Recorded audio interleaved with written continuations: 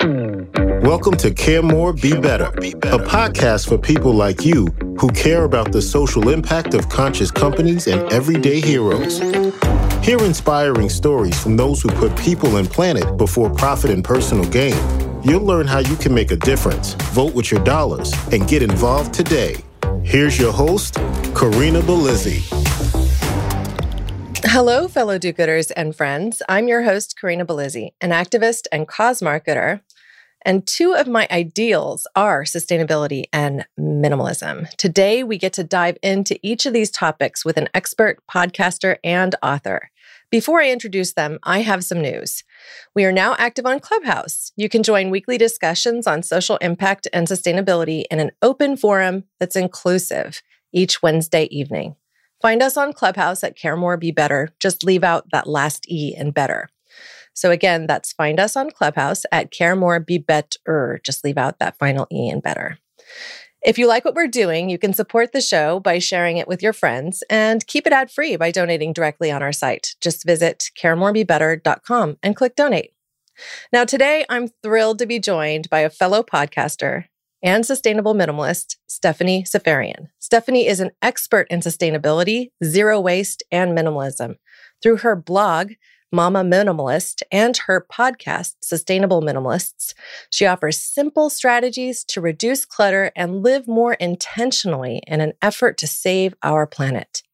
Now, in January of this year, 2021, she released her first book, Sustainable Minimalism, which I had the pleasure of reading, or rather listening to on Audible as I prepared for today's interview.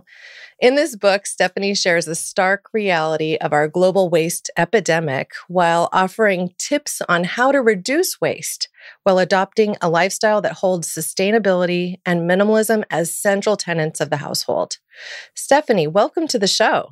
Hi, Karina. Thank you so much for having me. I'm thrilled to be here. I would love for you to kick us off by sharing with our audience how you advise those new to minimalism and new to sustainability so that they can begin making small changes in their daily lives.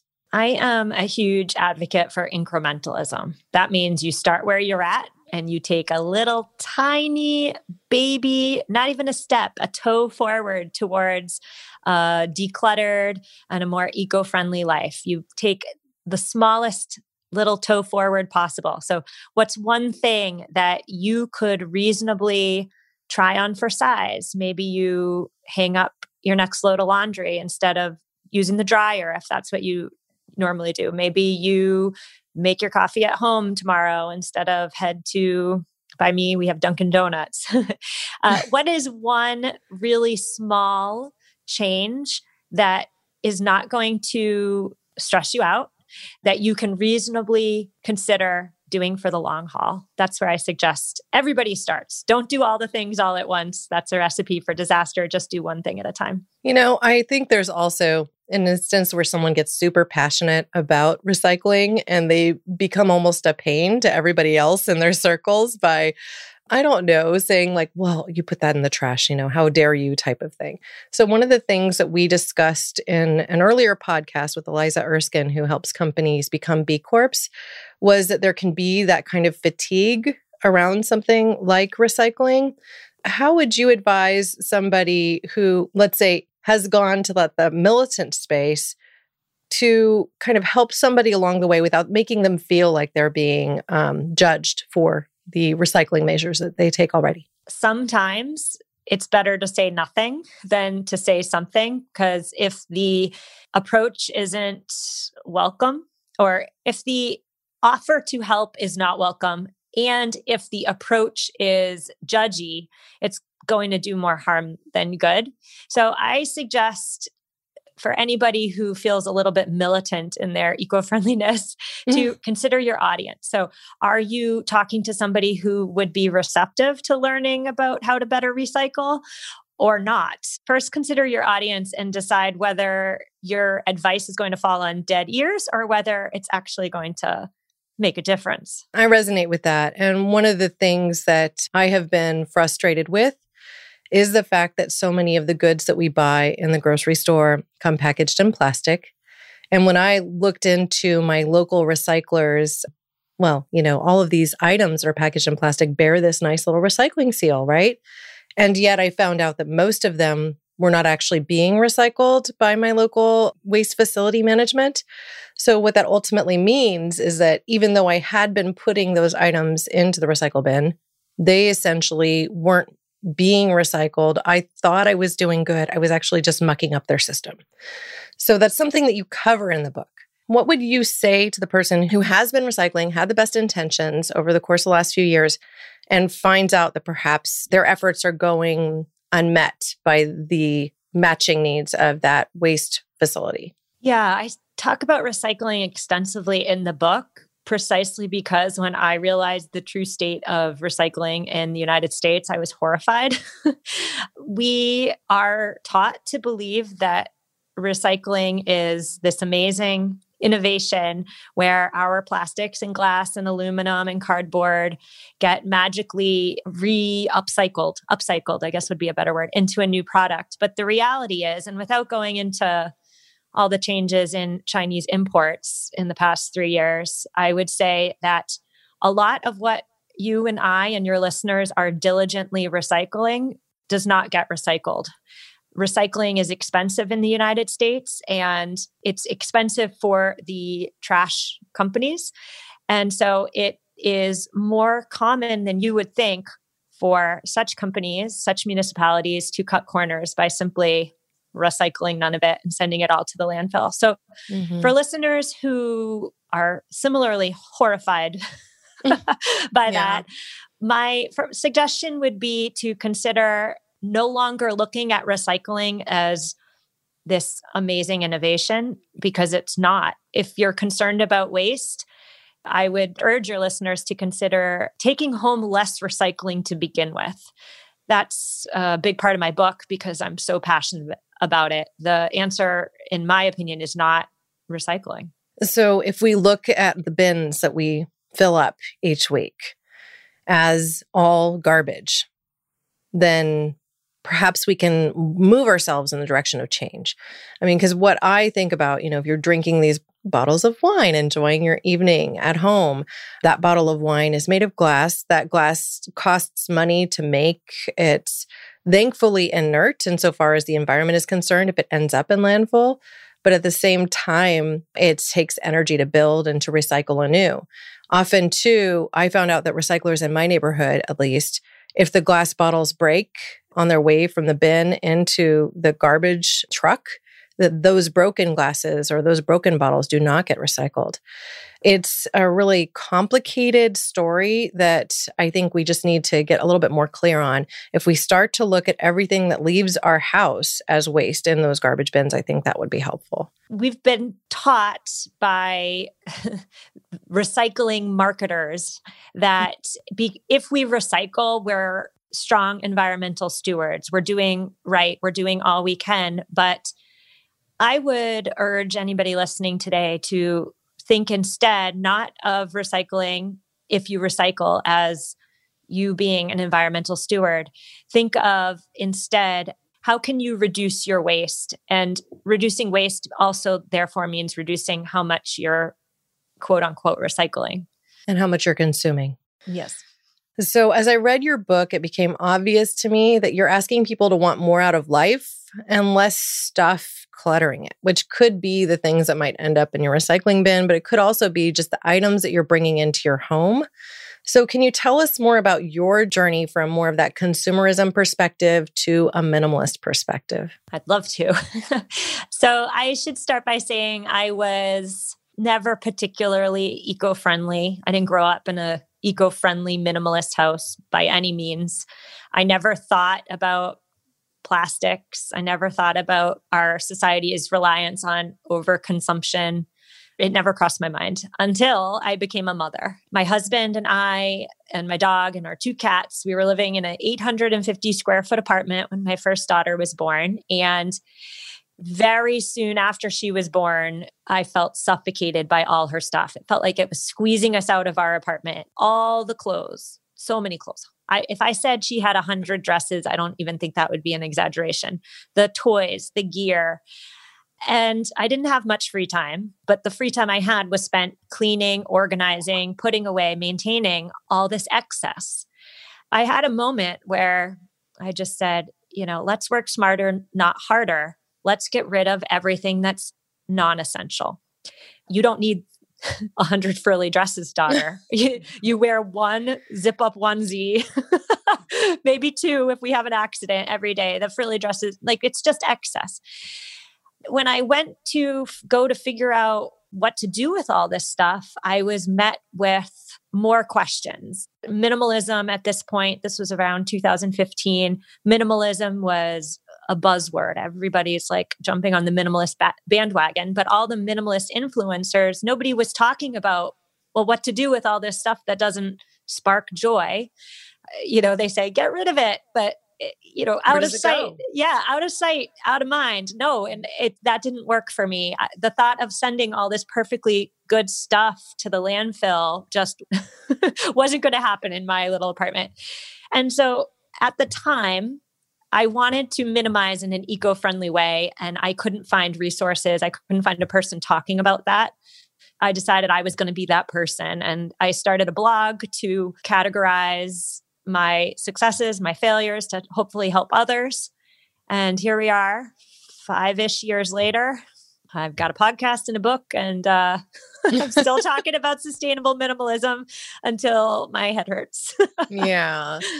Well, I think there's this trend in sustainability too, where people don't want to get rid of things before their useful life is ended.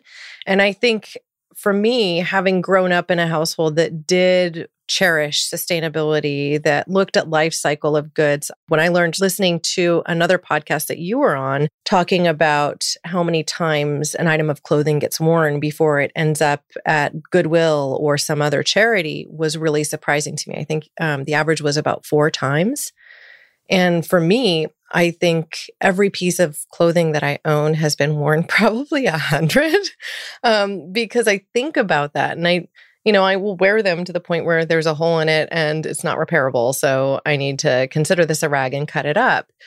But there's this sense within that sustainability kind of core to me that has a very hard time being minimalist, because I hold on to these things until their useful life is, let's say, dissipated, because I fear too much that it will just end up in landfill, even if I do donate it, right? There's this entire trend from the fast fashion world where all these cheap clothing items get made, they get donated, and they don't actually find a new home once they're donated, so they just end up in garbage. What would you have to say to the person concerned about that, or who might be having a hard time transitioning from this rooted, sustainable, perhaps almost pack rat perspective, and I'm looking in the mirror as I say this, to something more minimalist? Well, first I would say that eco-friendly living and minimalist living, they don't have to be on opposite sides of the spectrum, right? You can fall somewhere in the middle. You can be slightly more of a pack rat and still want to live with less. To your question about wanting to keep everything so that it doesn't head to the landfill, I guess I would ask you, is keeping all this stuff impeding your quality of life? And if the answer is no, then go on with your bad self and keep it. But if it is, which for a lot of people, the excess contributes to stress and anxiety, contributes to resentment with his or her partner, contributes to loss of free time, organizing, maintaining all this stuff. And so if that sounds like your experience, I would say, consider utility. Consider the item in question's utility. If it has utility, like if you have a shirt that you're not wearing but doesn't have holes, instead of just dumping it somewhere, do you have an actual person in your life who you know would benefit from this item? I feel like when we take our stuff and put it in a box and leave it outside a donation center, we're removed from the act of donating. If you can give it to a person and know that they will receive benefit and actually use the item, that might relieve some of the worry that you have about sending something straight to the landfill. Well, that transitions really nicely to this other topic that you cover in the book about trading, giving, and gifting. So let's talk about what each of these looks like as we seek to help our listeners understand how they can reduce their footprint by seeking used and giving used products, even as gifts. Yeah, so I should say right off the bat that I grew up in a household that revered newness as a kid. We didn't thrift. We bought new. And the stuff that we bought new was not quality stuff. It was fast fashion, but it was new. And there was a definite prioritization of newness. And so even as a podcaster and writer in this space, I'm always checking my assumptions about thrifting because that goes against how I grew up. A lot of listeners who write to me say the same. They grew up with newness, the thought of spending money on something old, something just doesn't feel right about it. I would say that marketers, advertisers, advertising teams have told us all that new is best. But I would argue that new is not best if new is eating up our planet's non-renewable resources and then trashing the planet in the forms of pollution in our waterways and our oceans and overflowing our landfills. I suggest if you can thrift, if you have a thrift store, go for it. If you can buy secondhand from Facebook Marketplace, I say go for it. If you have a buy nothing group, which is, in my opinion, one of the most amazing things in the world, it's a great way to declutter stuff you no longer need, but it's also a great way to acquire things you do need without spending a cent.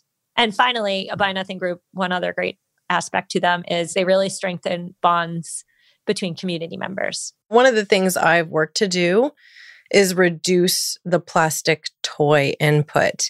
And as many times as I host a birthday party or something like that for our kids, we're always essentially saying no gifts and limiting party favors to things that can be reused or that are made of wood or that aren't just the general plastic crap that you would get from the Dollar Tree, because I think that has become the norm for so many of these kids' birthday parties. And I know we've been for the last year in a bit of a pandemic, and there isn't as much of that. However, that has also introduced, I think, more disposability into our daily lives again, because even those of us who want to go grocery shopping with our own reusable bags are being told in many cases that we can't use those anymore. Or if we do use them at specific stores, they're saying, okay, well, you have to pack it yourself at the end. Then you're cluttering up the line and, you know. So I wondered if you could talk about perhaps how we can practically approach reducing our consumption of plastics right now, specifically during this pandemic. If you have any particular gems or ideas, I'd love to hear them. Well, this is something I have been struggling with for the past year.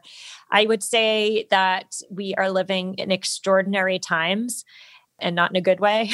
Yeah. We must therefore pivot our daily eco-friendly acts, and we need to let ourselves off the hook as best we can. With regard to plastics, at my supermarket, they are not allowing us to bring our own bags. So I have a gigantic stack in my garage of paper bags. I'm trying to reuse them one by one, but I probably have about 300 at this point. I would say for anybody struggling with that, like you are, like I am, I would say try your best to shop at places other than the supermarket. The supermarket, the pharmacy, they are under the assumption that reusables are unsanitary. There's no science to back that up.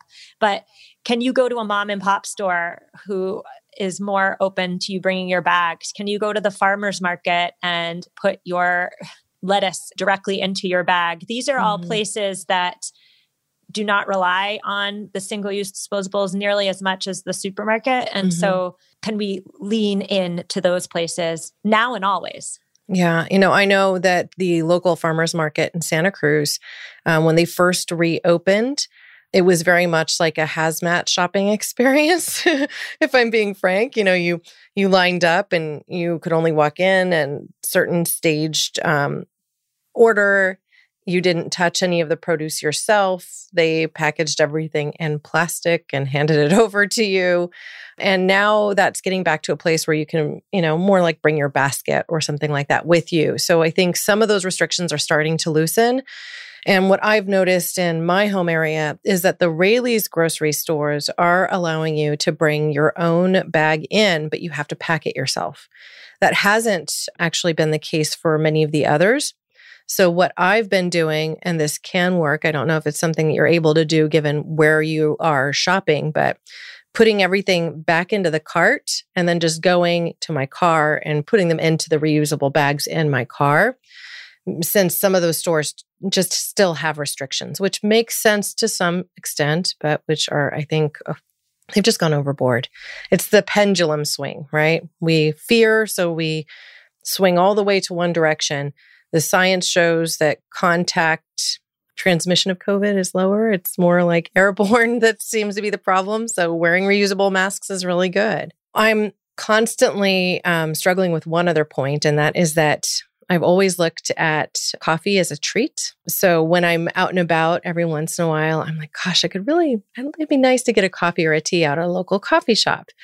I had traditionally just brought my reusable mug with me all of the time. And now they are not allowing me to do that. I'm looking forward to the day at which they will lift those restrictions. But even just for listeners who might have battled that same problem, what I can suggest is that you just ask them not to give you the plastic lid, because that is, I think, the worst contributor that you get from, that short visit to the coffee shop. Something else you cover in the book specifically talks about some of the contaminants that are in the plastics that are used in packaging, even down to the Stelvin closure device at the end of a bottle of wine, right? That's the twist top, right? My husband always corrects me on that. Stelvin closure device, whatever. It's lined with plastic. Many of the foods that we get from grocery stores come in plastic, and they seem to be something that is supposed to be heat safe, that you could throw in your microwave, that dark black plastic. One of the things that you talk about in your book is the fact that each of these leaches chemicals into our bodies when we consume them. I'd like for you to talk about specifically why, from a health perspective, plastics are bad for us to consider as a packaging item for food, as perhaps additional fodder for people to consider really trying to limit their exposure to them. Plastic is not benign from a health perspective. Numerous studies have shown that when you heat food or a liquid up in a plastic container, chemicals from the plastic leach into the food or beverage that can disrupt your endocrine system, can lead to serious chronic illnesses down the line, including cancer. When I was researching the book, something I was shocked to learn was that if you buy a bottle of water in a plastic bottle and you leave it in your car in the center console, and it's a hot day, the plastic bottle will leach chemicals into your water. I had always assumed it was microwave-based or dishwasher-based, but no. And some foods are more susceptible to that leaching. Tomatoes are a big one. That's why there's the non-BPA can liners that I am always looking for. How do you identify those? Because I've even often looked at grocery stores and been like, well, I just want to shy away from anything tomato for that reason. Well, I would say number one, best practice would be grow your own tomatoes, can them all at home. But for listeners who aren't quite there yet, in my experience, every canned product that has a non-BPA lining will say so in a gigantic font, front and center. And that's because marketers know that there is a significant subset of consumers who are looking for BPA-free canned goods. Another topic that came to mind as I was reading your book was how you get buy-in from your partner and your kids around trying to live a little bit more minimalistic or not getting that latest, greatest plastic toy that they might want. This is something we battle in our own house and has quite honestly led to me boycotting certain TV shows that are so heavily marketed towards plastic toys. I'd love to just get your thoughts on that. And perhaps you could even just speak about your journey from that personal perspective, just going from being more consumerist to more minimalist and how you got their buy-in. So my children they just turned 4 and 7. They're still young. And I am fortunate that I started this lifestyle when my 7-year-old was a baby. So she really doesn't know much different. I have no idea how listeners with a 13-year-old are going to pivot to an eco-minimalist lifestyle. I'm sorry. I just don't know.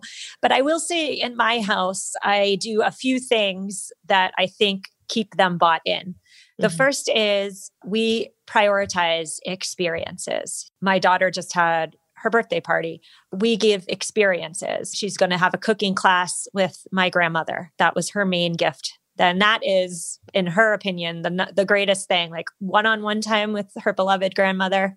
Excellent. She's sleeping over her other grandmother's house next weekend for a movie night. Prioritizing experiences is one way in which I hope to continue to highlight the joy that others can bring to our lives and therefore diminish the potentially oversized impact of a new toy. That's not to say they don't get new toys. They got toys on their birthday, but we don't give a lot. I think each of my daughters got 3 presents from us. And same at Christmas. We are very strict. Each child gets between 5 and 7 presents. It's a want, a need, a read, a share, an experience. So 5. And we're really strict about that because I've seen in my own life, today's it toy is tomorrow's clutter. And I also think as parents, it's our job to fight back against consumerist culture. Our children, they don't have that insight. They don't have that perspective to be able to do it for themselves. And so I do believe as a mom, that is my job. I will say that my 7-year-old, she is starting the comparison game. She sees her friends have, let's just use the example of an iPad. Her friends have an iPad. She came home one day a couple of weeks ago, Mom, why don't I have an iPad like my friend? When she asks questions like that, it's a very simple family motto that I use. In this family, we do things differently.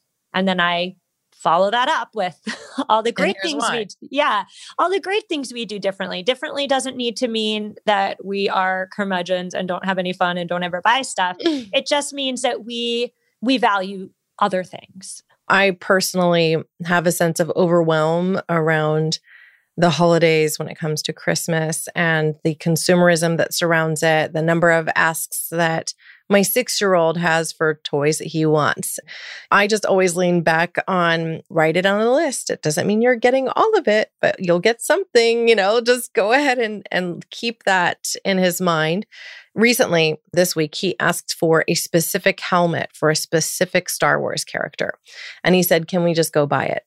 And I said, no, we can't buy that, but we can make it. And so we created a project around it. We actually looked up a YouTube tutorial. Somebody had created it out of cardboard, toilet paper rolls, and paper mache, which are all non-toxic. And especially in today's culture with the number of items that people get shipped them, guess what? You tend to have cardboard around. It was a fun Sunday activity. It's probably going to take us 3 or 4 nights to finish because it's a rather complex helmet.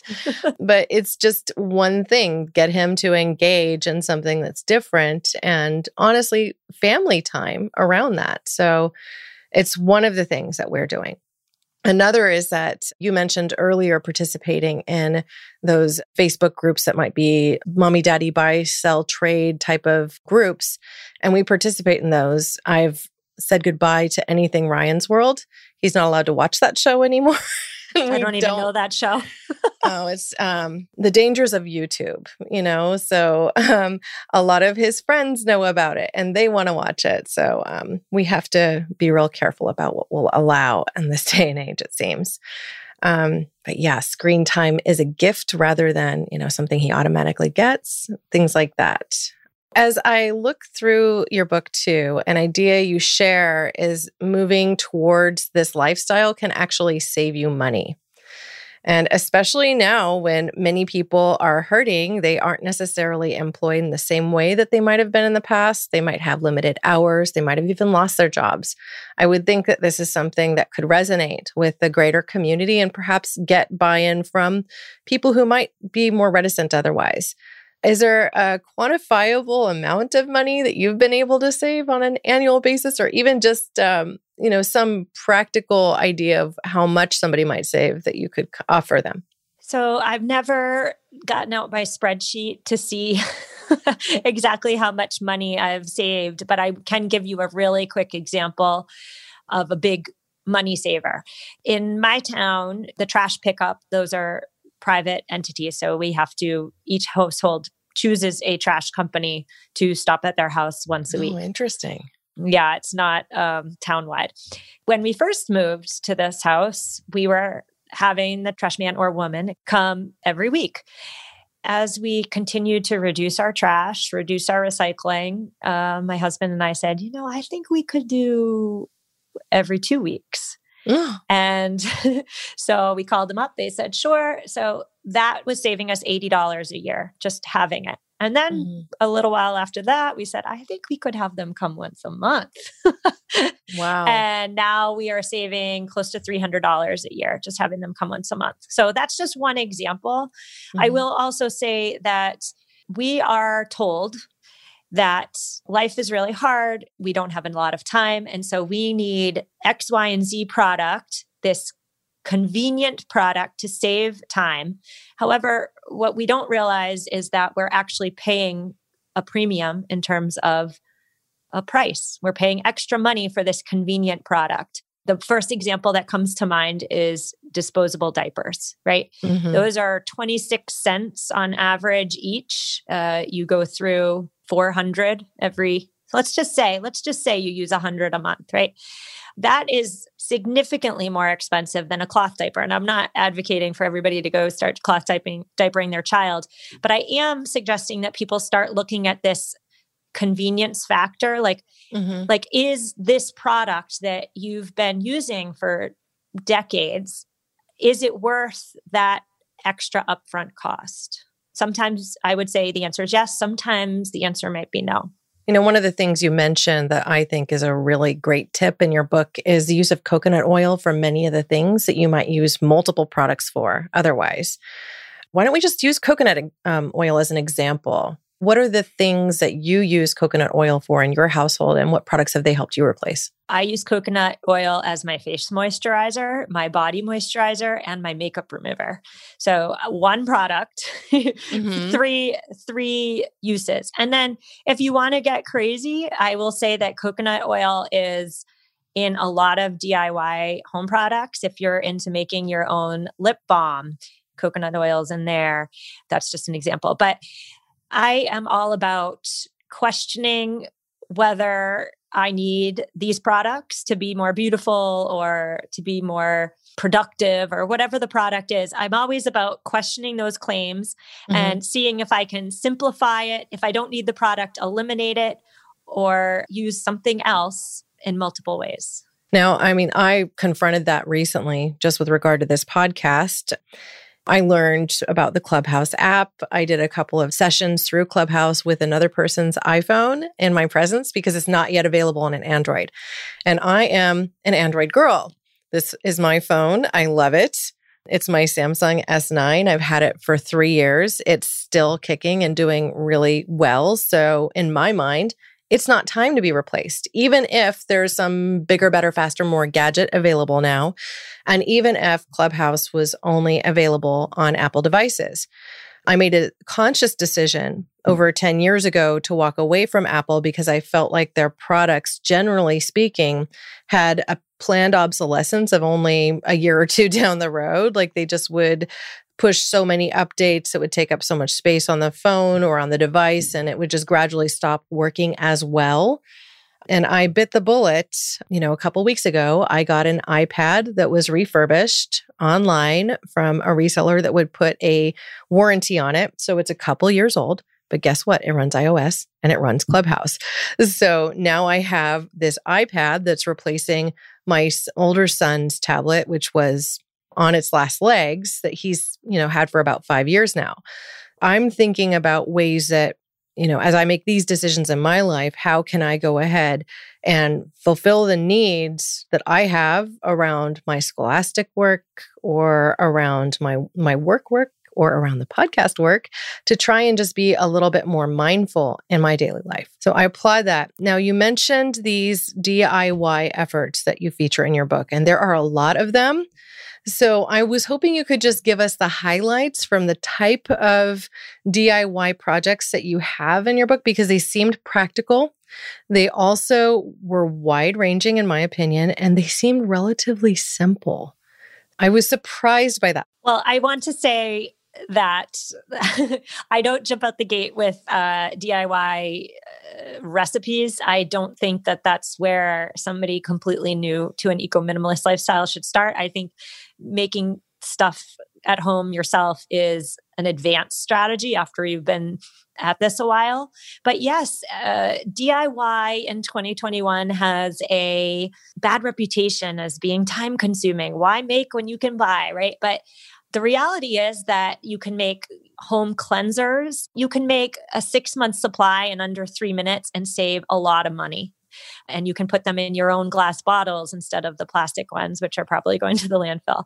Mm-hmm. Same with a lot of beauty products. My absolute favorite DIY beauty hack is I make my own dry shampoo, and I'm actually using some right now.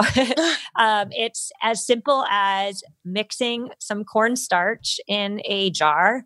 And if you have dark hair like I do, you add cocoa powder until it matches the color of your hair. I use an old makeup brush, apply it to my roots, use my fingers, move it in, and there we go. That's my dry shampoo for the day. So easy. I mean, 2 ingredients, you put it in a jar and you mix it up. Shake it up, right? You just literally, you don't even have to mix it. You probably just shake it, right? Yeah. And those are 2 things you probably already have in your cabinet. You could make it out of ingredients you already have, or you could go to the store and spend $5 on a product in probably an aerosol container. In my opinion, it's a no-win. I would absolutely make it. This got me to think about whether or not that could actually get you between, like if you happen to dye your hair, between sessions of getting your hair dyed, like if you were going a little gray, you could use some of this dusted powder at your part line or something like that? I don't know because I don't currently dye my hair, but the pandemic is giving me lots of grays. So it's going to be soon. Give me another 6 months and I'll report back on if that works. Yeah. Another thing that you mentioned, I think, was even eyeliner being relatively simple to make. And that one was one that spoke to me. I was like, wow, I could make my own eyeliner. That's amazing. Yeah. And I'm not sure if, you have health concerns, but making stuff at home, it should go without saying, is a great way to limit your exposure to potentially hazardous chemicals. So yeah, I'm all for it. Yeah, definitely cleaner. My go-to scrub for my pots and pans is some sea salt mixed with some lemon juice, make a paste, and then put it in your disgusting, dirty pots and pans and scrub away. It works better than any product I've ever used on the market. So easy. Really? And that's just salt and oil? Sea salt and lemon juice. Lemon juice. Did I say lemon oil? Sorry. I might have made that there. I've been looking at things like you can use for skin scrubs and things like that. I think you mentioned using sugar or salt along with an oil for a scrub for your face, as for example. Yeah. And another one that's all over the internet currently is using coffee grounds. So I know you like your coffee. I do like my coffee. Thankfully, we compost. So, it all goes in the compost and I don't feel so guilty about that. Yeah. But I know it takes a lot of water to grow. Same with, things like almonds. I think the statistic for almonds is a gallon of water per nut or something ridiculous. I know it's a lot. Same with avocados. That's kind of our Achilles heel in this house. Yeah, agriculture uses a lot of water. Thankfully, there is new technology coming out. Like there's more of a movement towards vertical farming where the water usage is much, much lower, and they're able to grow produce like lettuces and microgreens indoors, not use pesticides because of the fact that they're not in open fields, and create a cleaner product that utilizes less water. But those aren't necessarily really commercially available products yet. We still rely on open farming for most of our foods. Well, thank you, Stephanie, for all of your hard work in advancing the sustainable and minimalist perspective. I'd like to ask you just one last question, and that's if there's anything you would like to leave our listeners with, that 30,000-foot view, that soundbite or takeaway, just so that they can take that with them on their days. I think I would like to just bring this conversation back to where we started, which is eco-friendliness does not have to be an all or nothing game. It does not have to be stressful. It does not have to be time consuming. It's not only for the privileged. Eco-friendliness is for everyone because the planet's for everyone. So if you can find one little change that you'd be interested in making, go for it, and then reach out to me and let me know how it goes. And if it's going terribly, reach out to me so I can help you out. Yeah, well, you do have that ongoing blog. I know that you also have quite a bit of activity on Instagram. So people can reach out to you with DMs and connect with you with their ideas or thoughts or questions as well. I love it. I love hearing from people all over the globe. So please do. It might take me a little while to get back to you, but I get back to everybody. So I'd love to hear from your listeners. I love that. Now, I know I will take some of the practical learnings from your book into my daily life. I already shop for wine that comes with corks, for example. And I just want to personally thank you for helping me on my minimalist journey. I'm going to try and let go a little bit more of the things I might have been holding on to that I'm not using, that are staring me in the face. And I'm looking at a couple in my office right now. Well, thank you so much, Corinna. This was an awful lot of fun. Thank you for having me. Thank you. Now, I'd like to invite our listeners to act. That action could be as simple as sharing this podcast with people in your community, refusing that plastic bag at the grocery store and putting everything directly in your cart, or choosing products that are more mindful of the packaging they're in. You could even choose one or two items that you might choose to start making yourself at home as opposed to buying in some big plastic jug from the grocery store. You could even just order a zero waste electronic or audio copy of Sustainable Minimalism like I did. In writing this book, Stephanie gives you a gift of more life experience while reducing waste, saving you time and money. To find suggestions like this, visit our action page on caremorebebetter.com. There you'll find causes and companies we encourage you to support. Join the conversation and be a part of the community we're building. You can follow us on social spaces at Care More Be Better and on Clubhouse at Care More Be Better without that final E in better. You can send us a DM on any platform or an email to hello@caremorebebetter.com. Thank you, listeners, now and always, for being a part of this pod and this community, because together we can do so much more. Thanks for listening to Care More, Be Better, a podcast for social good. To make sure you never miss an episode, subscribe, rate, and review wherever you listen to podcasts, and share with your friends to help us reach more people and spread more social good.